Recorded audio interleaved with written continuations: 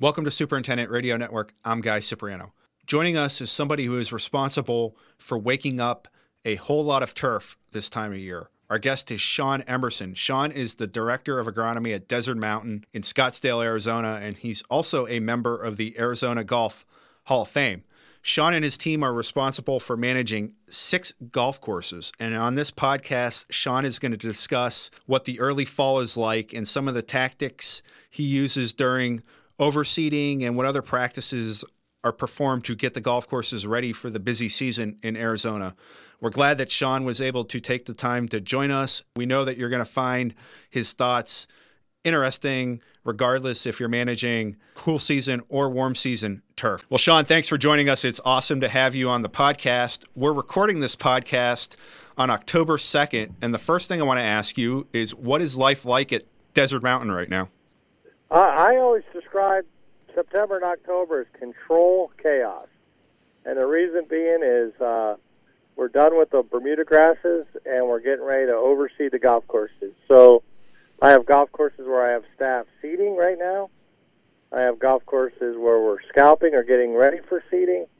And then I got golf courses that are growing in. So I'm all over the map. And this year I'm actually building a par 3 and rebuilding another golf course. So it's a hectic October right now. Yeah, what is that like for you, doing 2 big construction projects this time of year? And are these the first really major construction projects you've done since you've been at Desert Mountain? No, they're not the first major, because we've actually built a few golf courses since I've been here. But I guess I meant renovation type projects. Yeah. Yeah. You know, the most important thing in this world is surround yourself with good people. And that's where it starts. And then you have to make sure that you got a team that is well-centered of what you're doing, and you have to just have a goal and objective and put everybody on the same page.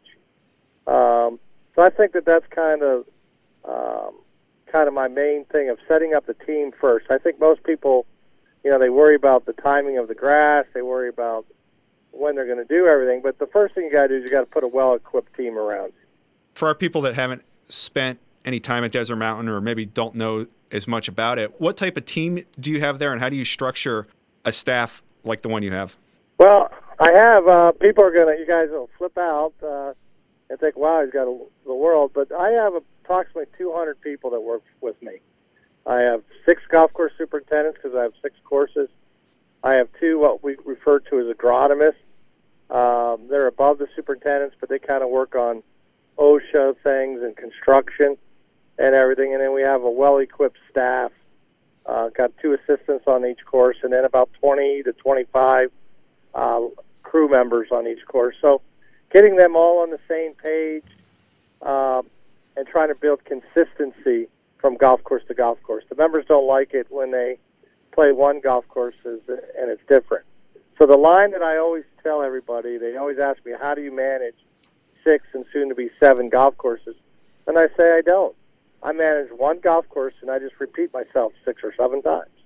What are the summer months like? What is it like getting ready for that really busy stretch that begins in September? Are you doing projects, or do you kind of give your staff some time to refresh and recharge before you go into some of these intense agronomic practices? Yeah, that's a great question, because I interviewed a gentleman from Minnesota yesterday, superintendent, thinking about coming to Arizona, and he asked me that question, and I told him our guys hate the summer because there's more uncertainty. We are doing a lot of projects, but what's happening is our membership's staying through the summer too, and they want great conditions then also. So I have to kill the ryegrass in May or June, and then in 30 days or less, they want a perfect Bermuda grass golf courses, which is very hard to do and usually related to weather. So that's becoming more difficult than the actual winter season. Downtime, you got to kind of take it as you go. And I sort of equate it to like repairing for greens for tournaments, that you can't be tournament condition greens all the time. 2 or 3 weeks before a tournament or 2 to 3 weeks after a tournament, you have to have a healing process. So I really make sure our staff pays attention to the hours they work and how many days they work. And we set goals for each other of how many days off a year we want, and how many hours a week we work. And we had to really put that as a main target for us. When do you start overseeding your first golf course? September 15th. Consultants and Tim Morgan and Fred Yelverton and Tom Washke that consult for me tell me the best. The probability of having the best overseed would be October the 1st. But since we're multi-courses, we have to slide a little bit forward. So we start September 20th on a couple courses, and we end seeding a couple golf courses on October 15th or 20th. So we have that whole month that is just hectic. And then all the golf courses are back in play sometime the first week of November. What's that first week in November like? How much excitement, anticipation is there? Explain how your crew feels by that time and how your members are feeling. Well, the crew feels wonderful because it's back to a routine, very structured, and the consistency of day to day is back in their life. And so they feel relieved about that. We actually enjoy the golfers being out there. But the golfers, they want it to be perfect the moment they come back. And we still have to go through many, many things of getting the golf course ready. So like an overseeded golf course in my world, it takes about 45 days to get a golf course from seeding to what I would say ready to really play. We open up in 24 days, but for the next 3 weeks, we'll have different procedures that we have to do to get the golf course really ready for play. So it takes about 45 days to be ready. So Thanksgiving's always like our target week to be really ready for the season. When do you start planning for overseeding, and when do you start discussing it? You said you start in the middle of September, but when do the conversations and some of the product gathering begin for you? Well, you know what? That's a great question because I manage two grasses here, cool and warm season turf. And I broke that apart a couple years ago, Guy. And the biggest thing is it never ends. We are writing down things right now for next year and preparing ourselves of what we didn't like and do that. And then about 60 or 90 days away, we get the chemicals or the fertilizers and those things very specifically finalized, and then down to the moment. And then right when we start, it always changes. And we write a 52-week program at Desert Mountain, and the goal is that I always tell the guys, I want 80% of the program to stick, and I want 20% of the program to always change because weather's always changing or priorities are always changing. And if I change more than 80% of the schedule, I probably didn't have a good schedule to begin with. And if I change less than 20%, my guys probably didn't take the opportunity to take advantage because I don't know if it's going to be a wet, cold, rainy year or dry, hot. You got to be prepared for both sides. How have the physical tactics involved in overseeding changed over the years since you've been at Desert Mountain? What are some things you do with it now that maybe you didn't do when you started? Well, we start a lot earlier than we've ever had with like the verticutting and the prepping. We might start 45 days out before we seed and lightly start verticutting, removing the biomass, where before we kind of wait to the end and did it all at once and we're very aggressive. Today's philosophy in Arizona is probably more light, start earlier, constantly lowering the mowing heights before overseeding. And then the week before I overseed, I actually raise the heights so the mowers can scalp down easier. So it's a process. The hard part is keeping the golfers satisfied at that time because the golf course is changing all the time. And as we all know out there, the golfer or the member, they really like consistency. They don't like us changing things on that. Shawn, how prevalent is overseeding in Arizona? Is everyone still doing it, or are courses phasing it out? And how important is overseeding to the business of a golf course like Desert Mountain? Well, for Desert Mountain, overseeding is our lifeblood right now because we have about $3 billion worth of real estate on this property. But the attitude in Arizona is really changing. And water, the amount of water. There could be a drought next year or 2 years, which will affect. I would say what everybody's doing is we're overseeding less area. We're not using less seed per acre per se, but we may not, if you have an 80-acre golf course, you may only overseed 40 acres. At Desert Mountain, what we do is we may have some golf courses where all 80 acres are overseeded, And we actually skip a golf course every 3 or 4 years from overseeding to give it rest so we can improve its Bermuda base and get rid of Poa annua. But typically in Arizona right now, we're referring to overseeding as more of a partial, where they only may do tees, fairways, and greens. So during this mid-September to late October time, you're not just overseeding these golf courses. What are some other practices you're doing to get them ready for peak play? Well, one of the things that we have to do is you have to time as your greens. I have bent grass greens, so we have to get in there and aerify and top dress them, verticut them to get ready for the season. That usually happens about 2 weeks before I prep the golf course. Weed control is very important out there. Make sure that you get all your non-turf related things done, like trimming your trees and your landscaping done. So we have a set timeline that, like in August or July, what do we do? September, what do we do to get a golf course ready? And it's like it's like a brand new golf course every year to people. The last thing you do to grow in a new golf course is put the grass on it. So clean the bunkers out, check the drainage in the bunkers, go through everything. So that's kind of our main focus right now is to do that. So it's almost like somebody back there in history opening up a new course. Well, we're doing it every year. New accessories, flagpoles. You know, we kind of try to give a new, fresh start to the year. Only our year starts in October. How tough is it to catch up on any of those practices if you fall behind on them? How tough is it to do it when people start playing the golf course heavily in November? Well, my brother's a baseball coach, and he's with the Oakland A's, and he told me something that was very interesting. Yesterday was the playoff game, the 163 for a lot of teams, Chicago, Milwaukee, and all those. The first loss of the season in Game 1 is just as important as the last. So the thing is, you just got to be ready from the beginning and get your year started. And I think a good plan helps you with that. And then you got to be willing to be flexible to change it as you go.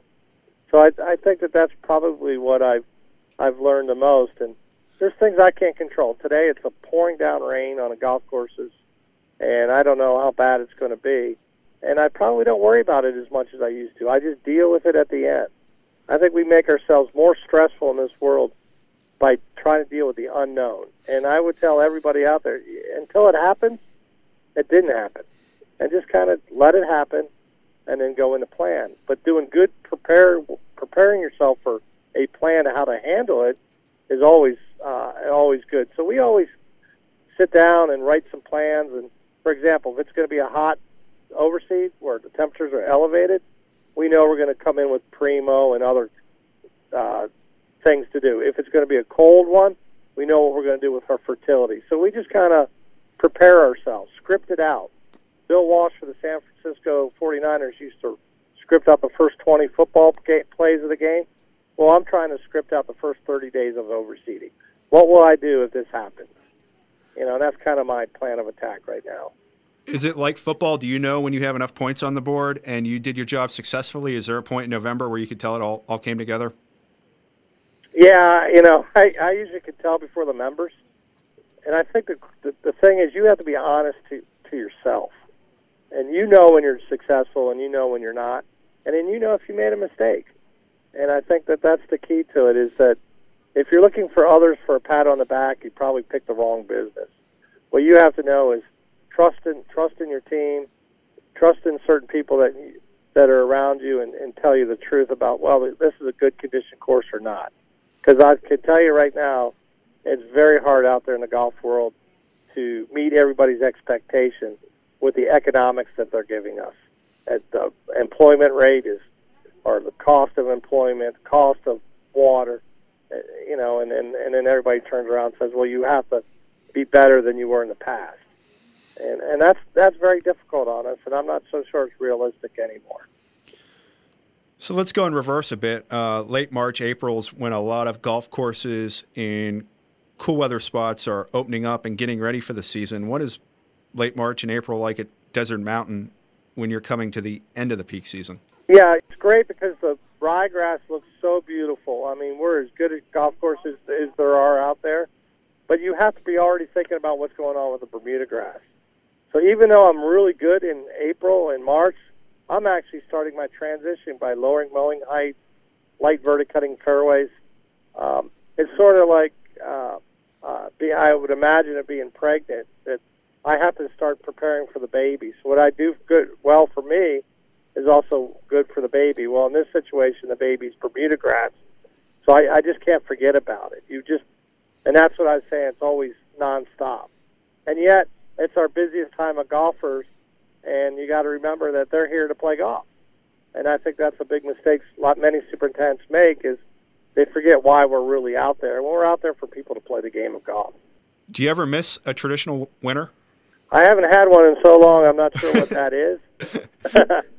but I'll tell you what I miss the most, and that is, in this business, is the camaraderie, knowing what you've accomplished. It just seems like I can understand, like Nick Saban in football. He just wins the national championship, and the next day he's on an airplane to go recruit for the next year. And I can understand that that's the stress. So I'm not sure the guys in the North, how they feel about it, or they shut down. But it just seems like if I win the game today, I've had the Charles Schwab Cup, and I've had tremendously success with that tournament. And then the next day I have to worry about transition, So I have to get on that airplane and recruit for the next year. And that's probably the most difficult part of my job. And a few other things here. When does the course under renovation, when are you scheduled to reopen that, and has that kind of forced you to shift personnel around this year? Oh, yeah. I mean, I'm actually hired some guys from the North, because we're going to cool season turf, bent grass fairways on Renegade and Chiricahua, and we're building a brand new par 3 course. And we're going to have bluegrass and fescues, tall fescues. So, yeah, I have to rethink my whole premise of how I'm going to operate. But the good part about it is I get to focus in on making a golf course all the time, the same grass, where before, like we just talked about, I'm changing. So I'm looking forward to that, where I don't have to tear it up every year. One of the things I tell everybody is I'm on the phone. I think that's still the best tool in this business, is talking to other people and getting their input. A lot of people, my friends, and Curtis Tyrrell, Matt Schaefer in Pennsylvania, Dan Mearsman in Pennsylvania, Eric Pulse in Southern California. You talk to different people, and they're more than willing to help you and give you advice what to look for or not what to look for. And that's the most important, fun part of my job, is talking with fellow peers and finding out what's the new trend going on, or what should I look for. Well, Shawn, it was great to catch up with you. Thanks for taking some time, and I know our listeners are going to appreciate hearing your thoughts. And if you do get the time this winter, you should come north. Snow isn't that bad. Well, actually, I will be, because my son, believe it or not, he's a baseball player from Arizona, but he's going to college in South Dakota. And so I asked him, why are you going up there to play baseball? And he said, well, I want to try something different. And on his recruiting trip, I left Arizona. It was 81 degrees in February, and I got there in Sioux Falls. It was 1 degree. So I'm going to be up there a few times in the spring, and I'm looking forward to it. So thank you for the invitation.